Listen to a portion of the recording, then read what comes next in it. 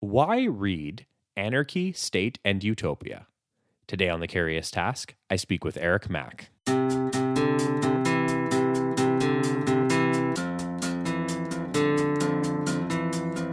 Welcome to The Curious Task from the Institute for Liberal Studies, where we explore economics, politics, philosophy, and other ideas from a classical liberal perspective.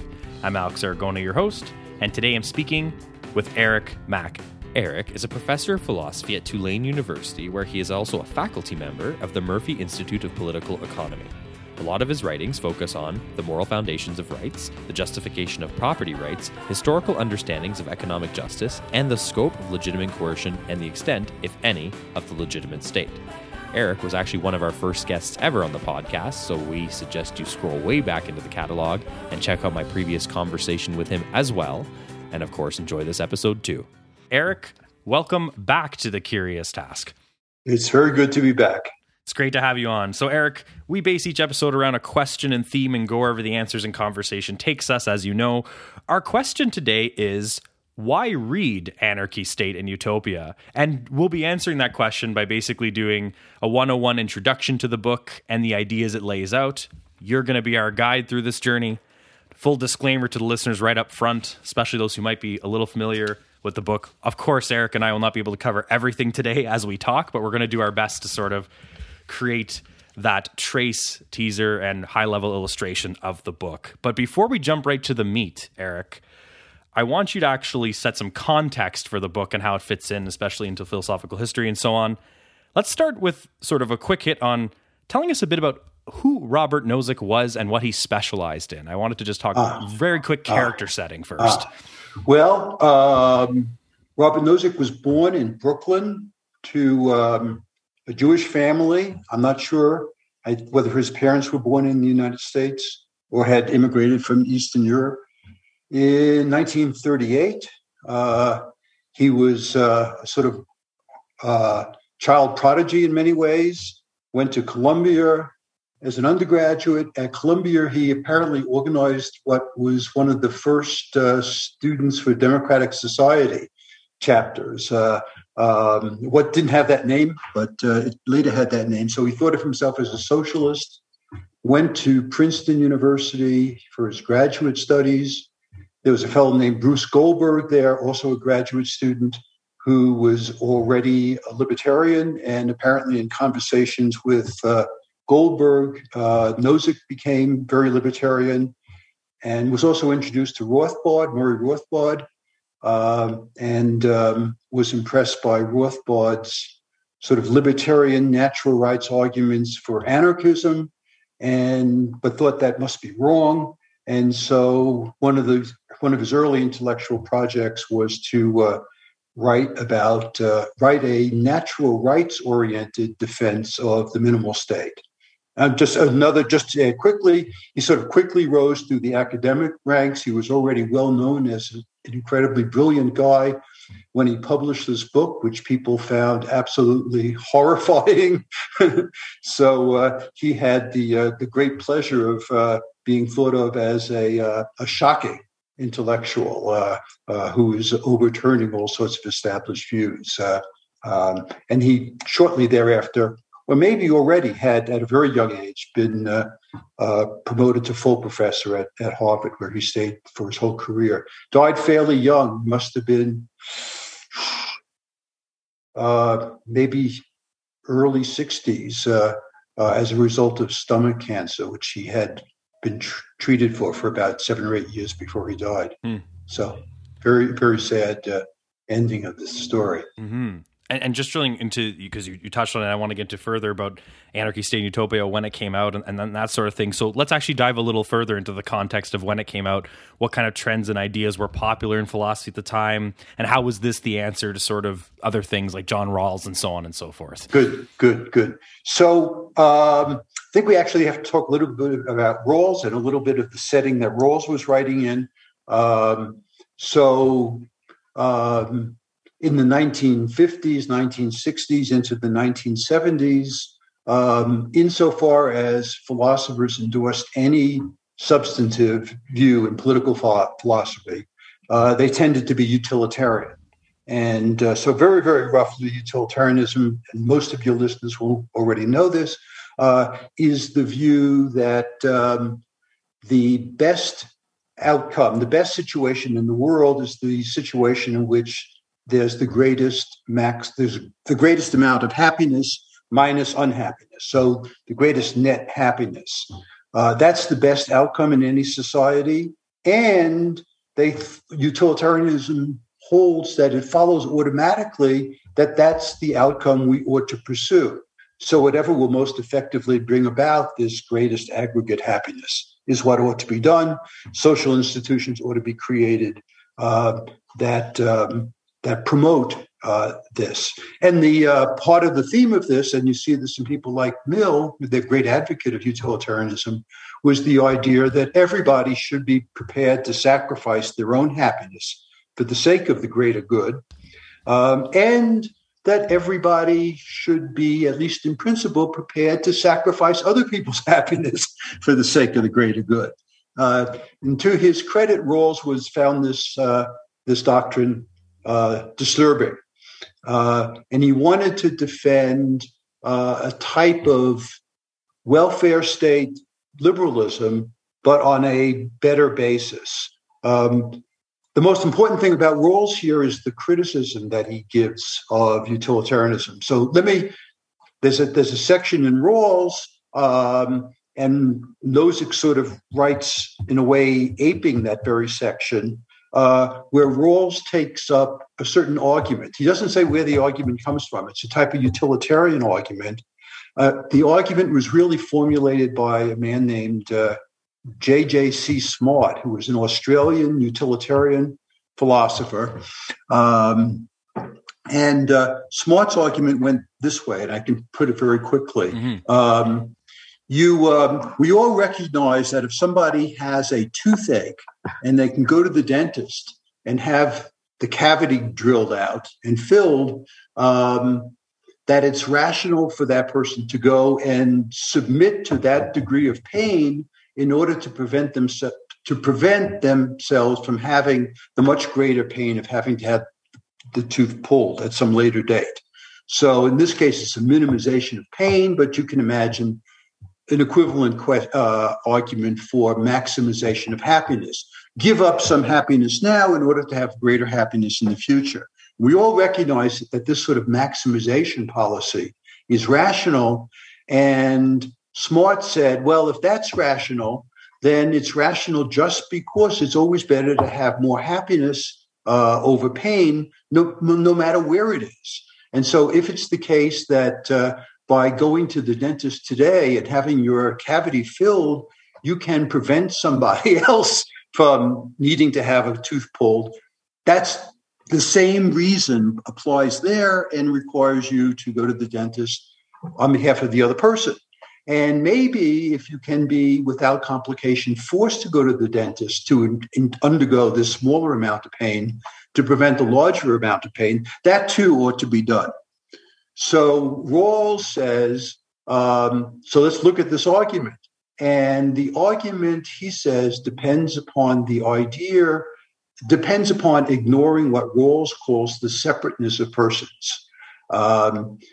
If you ignore the separateness of persons, it doesn't matter on whom the pain falls and for whom the relief of pain or the achievement of the greater happiness is achieved.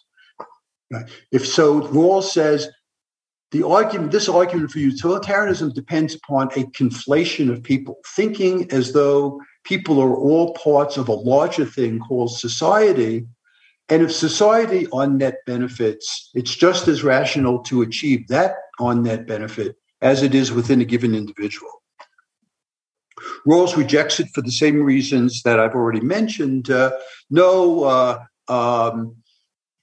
Different phases of people's lives are all part of the same life, but different people aren't in the same way all part of the same social life. There isn't a thing called society that has a life of its own, and therefore the rationale for incurring some cost now in your life to protect yourself from a greater cost in the future, or incurring some cost now so that there'll be some pleasure in the future, that reasoning doesn't transfer over to society. Rawls then, I don't want to mischaracterize him too much, but he then says, well, if we shouldn't seek the aggregate good in society, what is the great radiant end that we should all seek, right?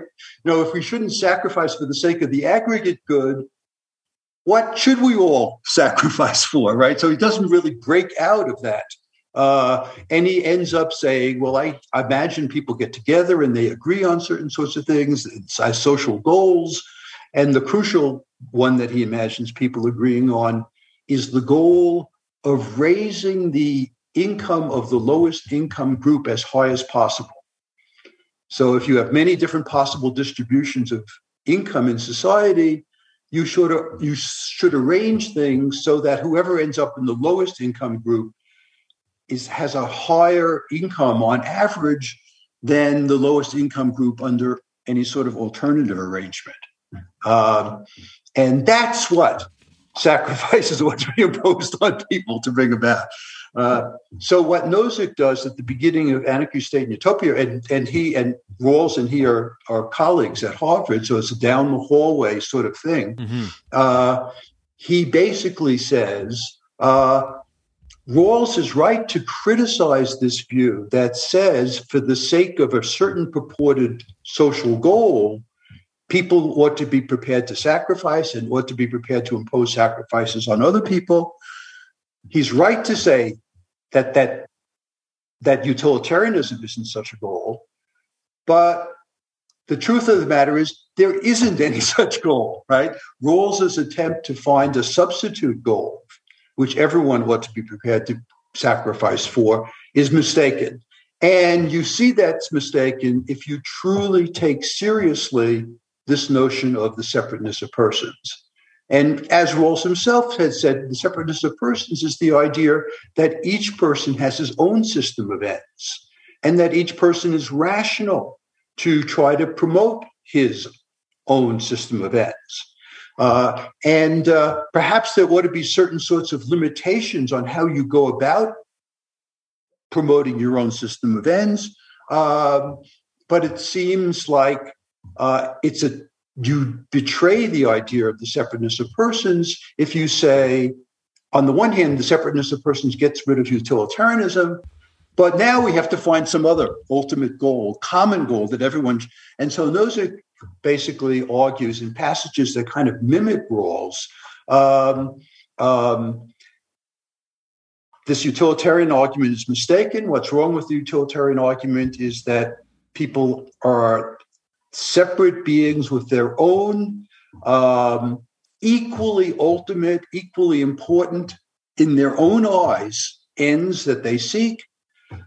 It's true that the fact that other people like myself have these ends for themselves should have some sort of impact on what my behavior ought to be. But Nozick says the impact is that there are certain constraints on how I can treat other people.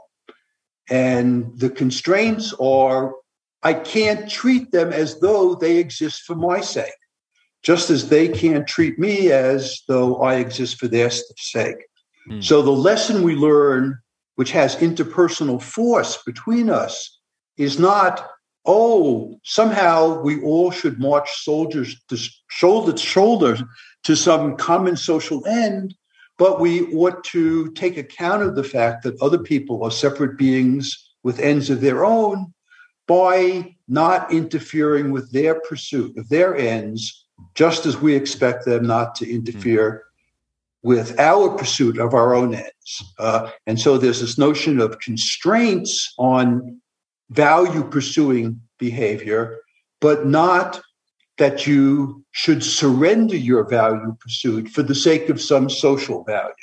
Right? And that's the crucial opening argument that Nozick makes, and it's going to have implications as he goes down the road. And that's why the book begins with this very strong statement about individuals have some certain rights, and therefore, there are things that may not be done to them, right? Or there are things that may not be done to them as in the form of violation of their rights.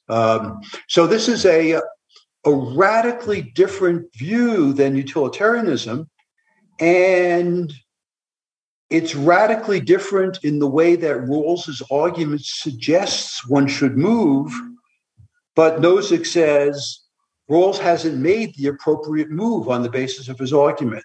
And the difference is that you can have two different forms of basic social principle. One says the first thing we have to know is what we all ought to achieve together. Right? And then it follows from that we ought all to organize to achieve that single common end. And if somebody is not going to go along with it, well, they can be conscripted into the endeavor. So that's what I call very broadly a consequentialist picture of political philosophy. And Nozick says that whole type of picture of political philosophy is mistaken. What political philosophy has to do is not to focus on what ends we should commonly serve, but what rules we have to abide by in our interactions with one another. And the fundamental rules are these negative rules about not using other people, not killing them, not maiming them, not enslaving them. And that's the way we get a society in which people can live together at peace and then maybe find mutually beneficial interactions with one another. So it's a very different picture of the very, very basic nature of political philosophy. Excellent. I think that was an excellent overview. Not only do we cover so far who Robert Nozick was and what he kind of thought, but I also think that's a great context for the book and what it sets out to achieve. And that's excellent because I was going to actually bridge that right into the next part, which is getting into a little bit more specifics about the book itself. Now that we have all that context, now without getting, because we will in a second, but just without for the moment getting into the arguments in each specific part or touring through each specific part at a high level. Why don't you talk to us a bit about what each section does and how he structured the book? So someone coming at this, what is Nozick's plan through the book? And then we'll dive into details. Yeah, good. So book's divided into three parts, very unequal in length. The first part is specifically about the debate between advocates of the minimal state, the night watchman state, and the people he calls individualist anarchists. As I mentioned, the part I just said, the business about this argument for rights actually is in the beginning of that first part, but it's never advertised as what that part is. And so, as I mentioned, Nozick actually met with Rothbard, and Rothbard tried to convert him to anarchism, and he didn't succeed in converting him. But Nozick thought it was an extremely interesting, Rothbard's position that there ought to be no state, and that the desirable functions of a state, namely protecting people's lives and liberty and property, would be better carried out, as everything else would be better carried out, by private firms competing in the marketplace. So this was sort of free market anarchism. And he had an elaboration of how this would work out, even though if you think about things very conventionally, it seems crazy. And Nozick sufficiently saw the power of this that he ended up devoting probably the first close to half of the book to a very, very complicated refutation of, and then I'll say a little bit more when we get to that moment of that. So he's defending the minimal state, which is supposed to only protect people's rights and personal rights, and property and contract, against the more radical yet anarchist view. That's what he does in the first part. In the second part, he looks for reasons that people might find plausible for having a more than minimal state, a state that would go beyond these minimum night watchman functions. And he thinks that the most likely thing that people will say is a state is needed in order to achieve distributive justice, economic justice. And his Harvard colleague, Rawls, has just written this book, A Theory of Justice, which we talked about a little bit already. But the bulk, or the most distinctive thing about that book is the idea that justice in economic holdings is a matter of the state recontouring the distribution of income in a way which leads the worst off to be as well off as possible. So sort of maximum downward redistribution, not redistribution downward to the point that it's self-defeating, but as much as you can possibly achieve in the way of downward redistribution ought to be the goal. So the second part of the book is a critique of various attempts to defend something like a conception of economic justice that's going to require a powerful state to be achieved, if it can be achieved at all. One part is directly critical of Rawls, and then Nozick presents his alternative conception of justice. And then there are other parts of part two of the book where he attacks other state-enhancing doctrines. So there is some critique of Marxism. There's this critique of straightforward egalitarianism that says the state ought to, in some respects, make everybody equal. There's a series of these attacks. And part two as a whole is devoted to eliminating what he thinks people will find the most attractive of these ways of enhancing the role of the state. And then part three, he says, well, none of what I've said will be really inspiring to many people. won't get people really excited. But the people who will really get excited are people who are introduced to some attractive utopia.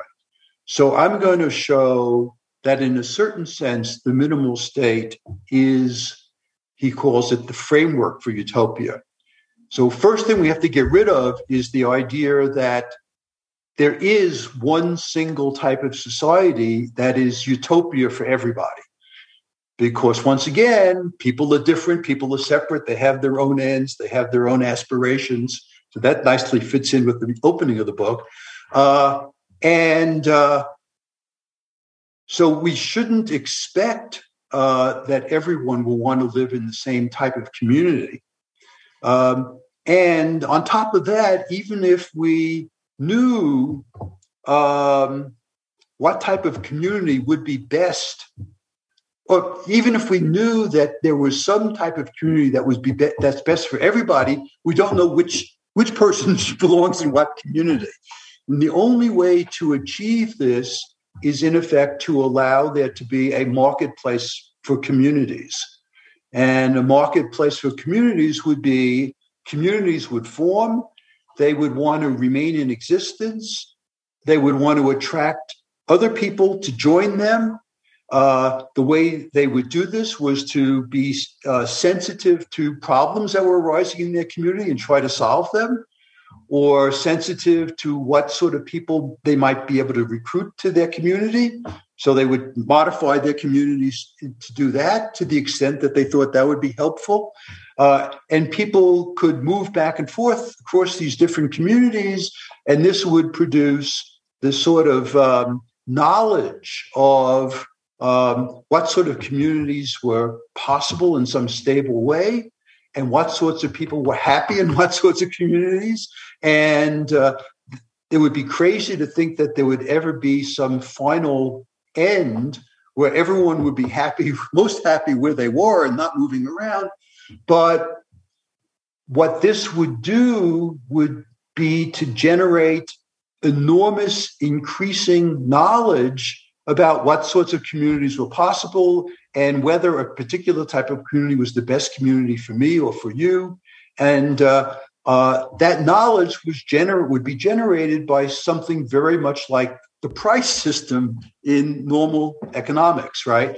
So people would, there would be this type of adjustment that was continually going on to bring products into line with people's desires, and to bring people's desires maybe into line with products in various ways. And so if you really want the best we can ever do, and it's pretty good to satisfy utopian aspirations, is to create a sort of legal framework with which protected this type of competitive, cooperative interaction among developing communities. And that's the third part of the book. Excellent. And we're actually going to go back and trace a couple more specific details in each part, but I think that was an excellent overview of each part. But before we do that, Eric, we do have to take our break. So everyone, you're listening to Curious Task. I'm speaking with Eric Mack today.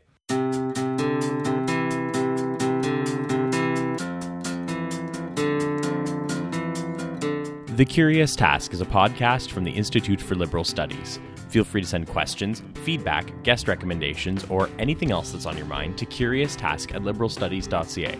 As always, a huge thanks to our supporters on Patreon, including Vincent Geloso, Joe Aragona, and Peter Jaworski. Remember to like us on Facebook, follow us on Twitter @TheCuriousTask, rate us on Apple Podcasts, or wherever else you're listening to The Curious Task, and check out the Institute for Liberal Studies. Welcome back, everyone. You're listening to Curious Task. I'm speaking with Eric Mack today. So, Eric, I think the first half was excellent. We provide some context for who Nozick was, when Anarchy State and Utopia came out, and what kind of arguments he was answering and tackling in the context of the book's release and the work. And then we also did a high-level tour about really what the book plan is for Anarchy State and Utopia, what part 1, 2, and 3 we're accomplishing. In the last half of our episode here, I want to dive just a little bit deeper into each of those parts so you can provide our listeners with a little more insight into what's going on there. So part 1, State of Nature Theory, or How to Back into a State Without Really Trying. That's the official title of the part. So generally speaking, let's just take some time for you to talk a bit more about what's truly being worked through in this part, and what are really some of the key highlights in that part. If you wanted someone to take away something from those parts, if anything, what would that part be? Good.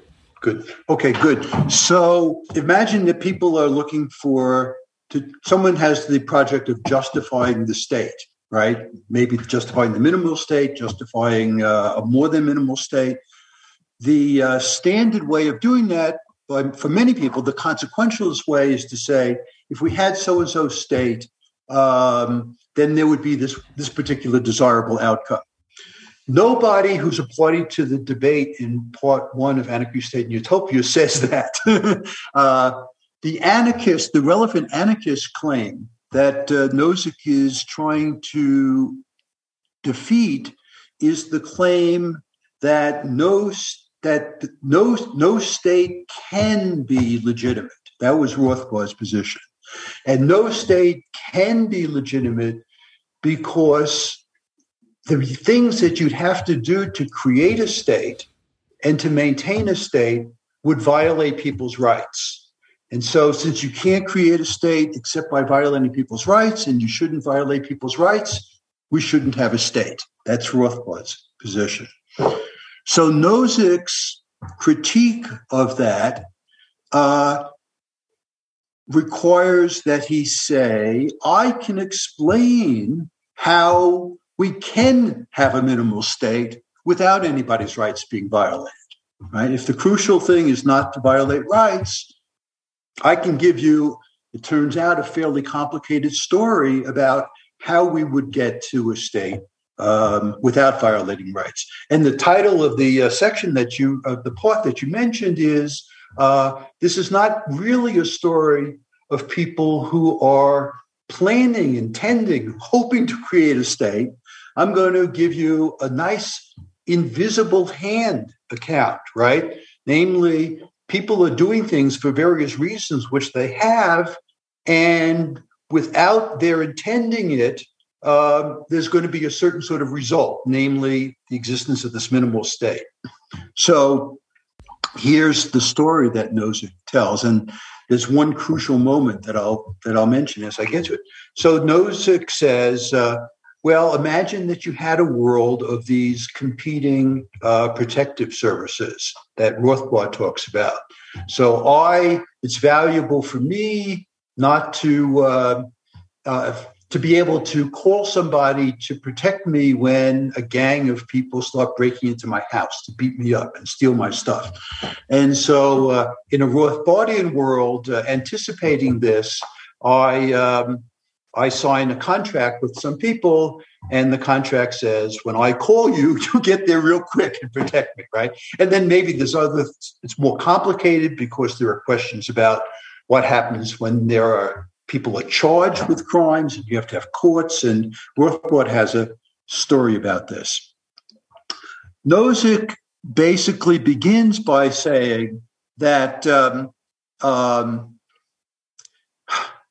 there are sort of, I guess, what's called network effects among economists, but I don't really know what the word phrase means. There are economies of scale, and so it would be a lot cheaper for me to be protected by the same organization that protects you and other people than for us all to be protected by various different groups of folks who then have to coordinate with one another so that they decide on what counts as good trial procedures and who the judges will be.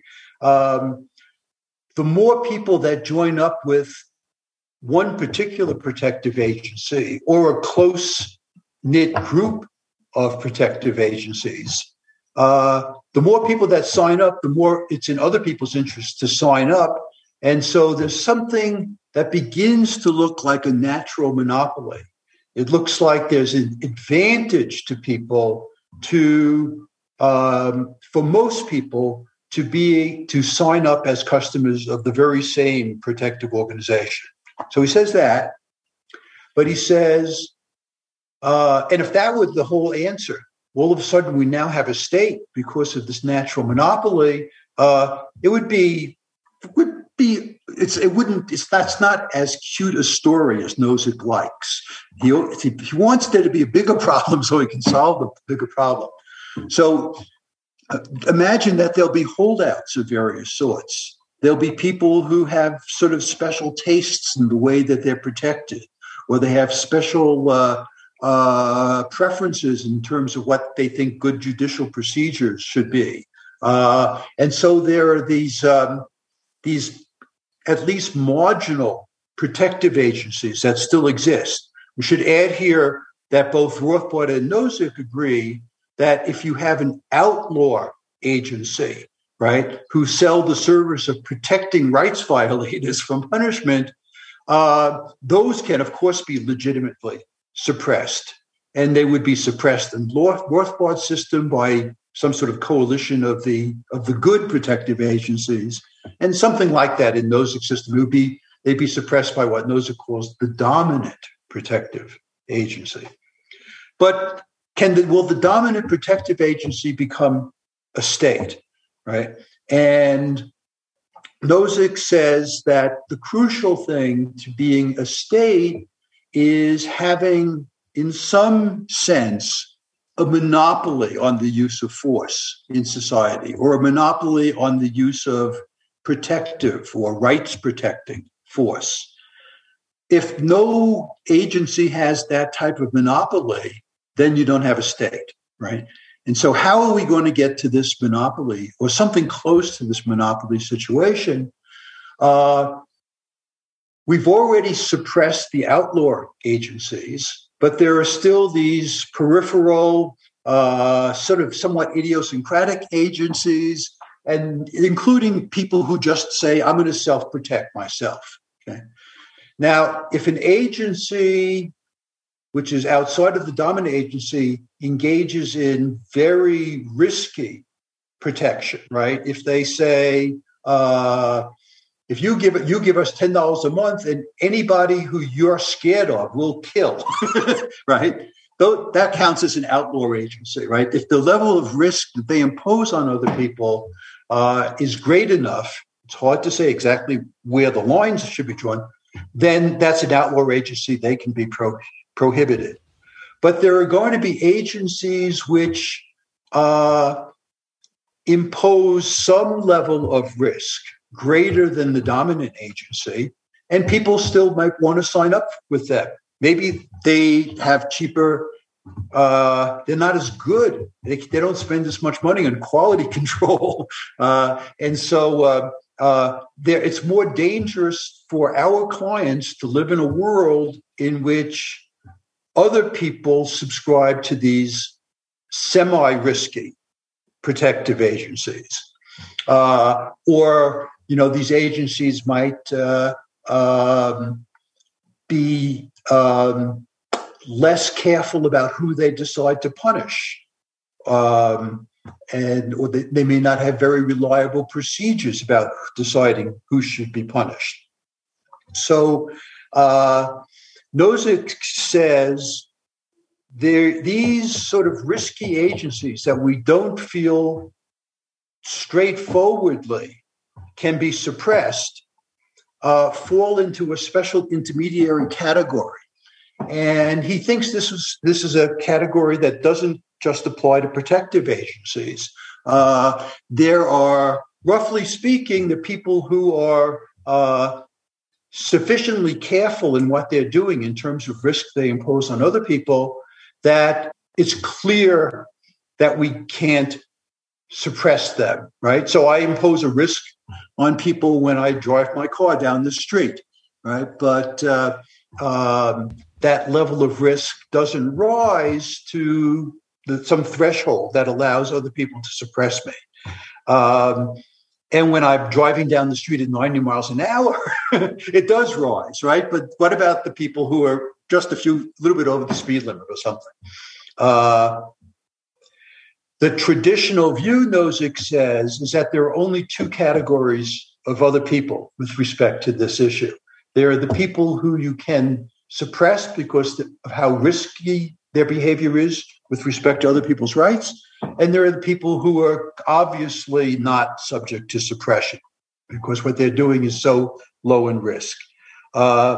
If those are the only categories, then Nozick's favorite move doesn't have a place. But here's his favorite move. He says, there can be an intermediary category of people who are doing things which we really don't want to tolerate, but it's not really clear that we have a straightforward right to interfere with them. And in those people's cases, there's an intermediary thing we can do. We can stop them from behaving in that way, but compensate them if they've suffered a loss because of being stopped. So, and this is what he calls the principle of compensation. So the protective agencies that are not outlaws, but they're still making us quite uneasy because of the riskiness of their behavior, but we don't feel completely justified in just suppressing them, they can legitimately be suppressed as long as we compensate them for certain type of losses that they would be subject to. And in fact, Nozick says the compensation, at least for the clients of those agencies, would be that they can sign up for protection with us, maybe for a reduced fee. So what you have now is a justifiable, coercive elimination of these marginal agencies. So Rothbard is right that you would have to use force to get rid of them, but it's justifiable force as long as you're compensating them. And if you compensate them by way of providing them with your protective services, you are now spreading your protection to all or almost all members of society. And so you should count as being a state because you have this monopoly and you've used a certain amount of coercion, but it's justified coercion to get there. And in getting there, you've increased the number of people in the society, the percentage of people in the society who you're protecting. So, but you didn't do this because you wanted to be a state. You did it because you wanted to protect your clients better. but you can't protect your clients better except by suppressing these risky people. And you can't do that unless you're prepared to compensate them. So it's pretty, I will say here, I don't think the argument works. Yeah, we might get to that in a second, but yeah. but ultimately that's how you back into a state without really trying, according to That's Nozick, right? That's right. And a justifiable one at that. Yeah. Excellent. Okay, and I'm just gonna, and we'll see if we can. We'll see if we can fit the rest of this in here. I mean, our time, our time is winding down. I mean, Eric. I mean, I'll just call an audible maybe if you're able to do another part with us. Maybe we'll record again and do a part 2 if you're okay with that. Sure. But I want to, because I don't want to rush part 2 depending on how much time we talk about, and then of course we have to get to the third part. So I want to move the same sort of style of approach you just took to part 2, which is beyond the minimal state, as the part's called. Right. And so again, like, why don't we dive into it a little further? Following part 1, what's happening more specifically in this part of the book? Yeah. Okay. So I think the best thing to do is just to talk about that first chapter in part 2, which is called Distributive Justice and includes Nozick's laying out his own view about what economic justice is and contrasting it with Rawls, who is the obvious target that he has to deal with. So let's do Nozick's own view, and it's very, very abstract. I don't mean hard to get. It's just, it doesn't get filled in. So Nozick's view is that just as in all other matters, what's really important is what processes are going on and what processes are allowed, not what the overall social outcome is. Okay? So how should we, if you're going to go about creating a world in which people's economic holdings are just, or their income is just, what should you do? You shouldn't do anything except allow people to, roughly speaking, peacefully acquire and trade with one another. And maybe also allow people through their agents to reacquire things that they got peacefully but were taken away from them violently. Okay? So what we really have to do to have justice is to simply specify what we might call the entitlement generating actions. Nozick never actually does specify them, right? He says, I'm just going to give you the barest structural claim. And clearly what we need, though, is we need some sort of account, some sort of statement of the peaceful processes which count as an initial acquisition of something from nature, right? And of course, there are going to be different types of processes, maybe for different types of things. And he says, in passing, there's going to be partly a matter of convention. It just happens. We just decide that, putting 10 stakes around this piece of land suffices to mark it as yours. But we might have come up with the idea that you have to do 15, right? It doesn't matter as long as we do something that enables people to acquire and enables other people to know that you've done what constitutes acquisition. And it's not something that some group of people are automatically disbarred from doing. And it's something that we can check whether you've done it or not, those sorts of things. But we have to but to have a just society, we need these rules which enable people to make raw material their own, to make raw material their property, and which, again, you want rules where two people can't simultaneously make the same thing their own, right? Things like that. But we also need trade. One of people can pursue their ends people can pursue their ends much better if they're allowed to make raw material their own. People can pursue their ends even better if they're allowed to trade with one another and buy and sell. And we all know these sorts of the benefits of this. So we have to lay out particular ways which will count as acceptable transfers of property. And then there are these cases where things get take it. Oh, and if you've gotten what you've got through acceptable initial acquisition or through acceptable forms of trade or donation or gift giving, then you're entitled to those things. And then we also have to have these rules about if somebody takes something of yours without your permission, by what processes can you reacquire those things? There is no truth, Nozick says, about proportionately how things should be divided among people. There's no right way, right structure of possessions for that things have to be in. We don't have to create an equal world or a world in which the people at the lowest level are as high up as possible in order for there to be justice. And the justice of a particular holding is not a matter of it being part of a whole system, which we have judged to be just. Okay? Rather, it works the other way around. The whole system is just in case all of the particulars are just, right? So it's a ground up type of thing.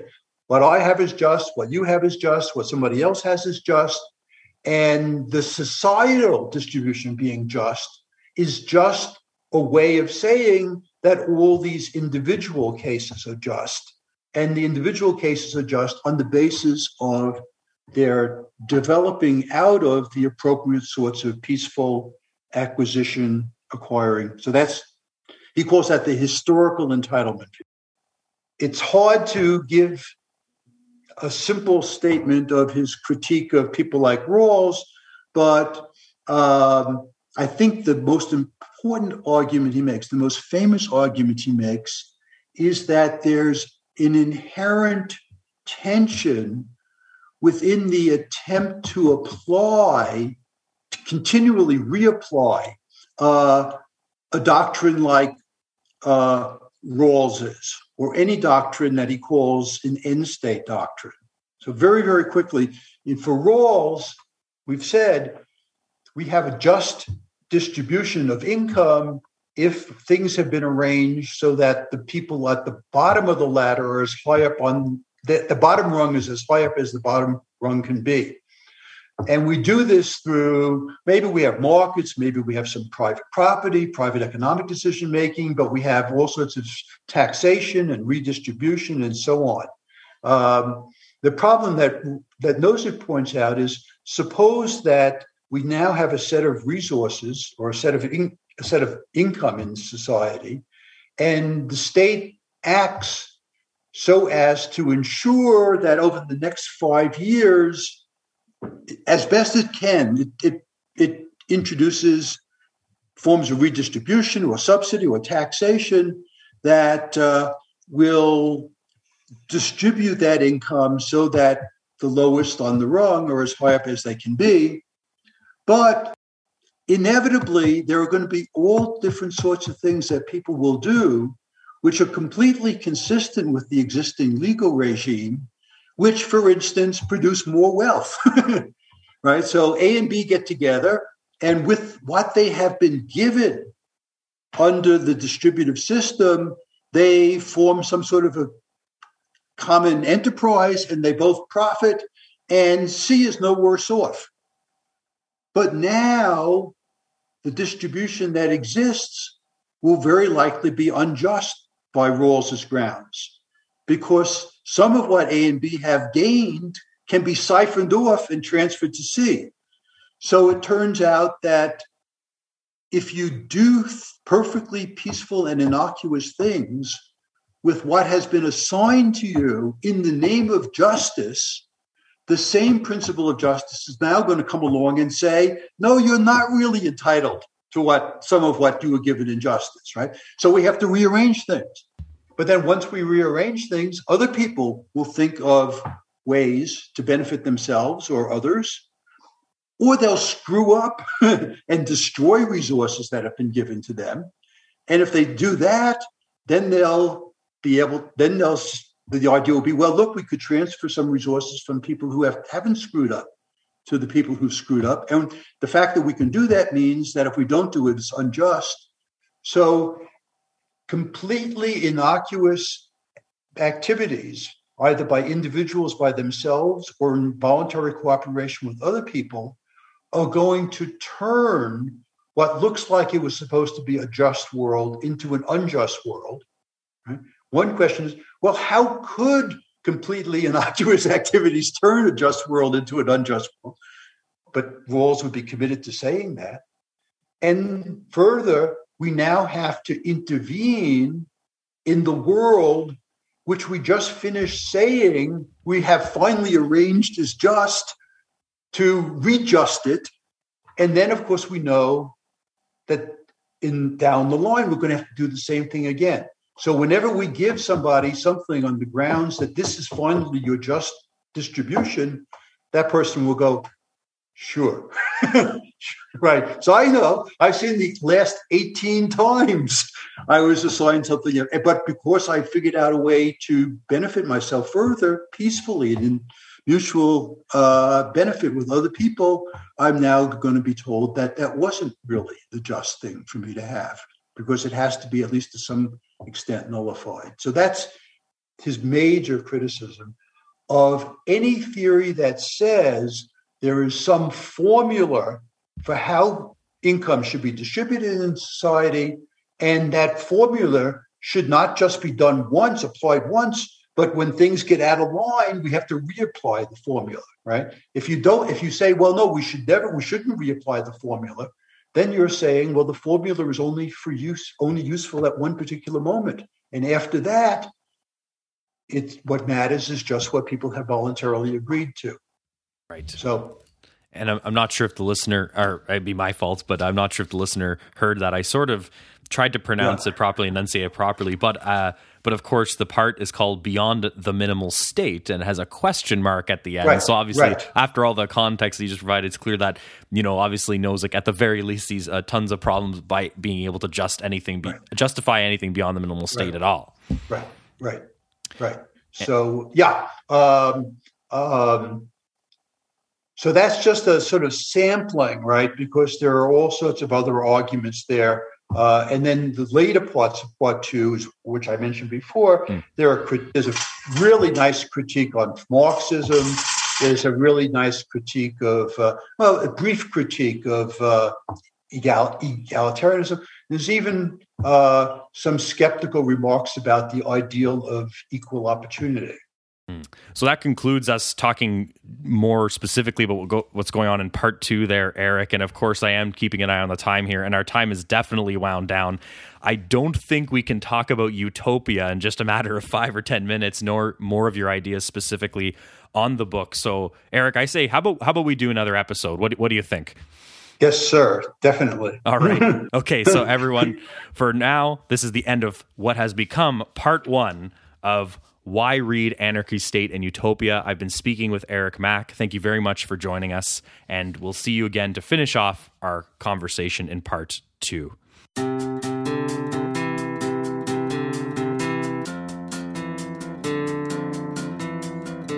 The Curious Task is a podcast from the Institute for Liberal Studies. This episode was produced by Alex Aragona, Sabine Elchidiak, and Eric Seguin.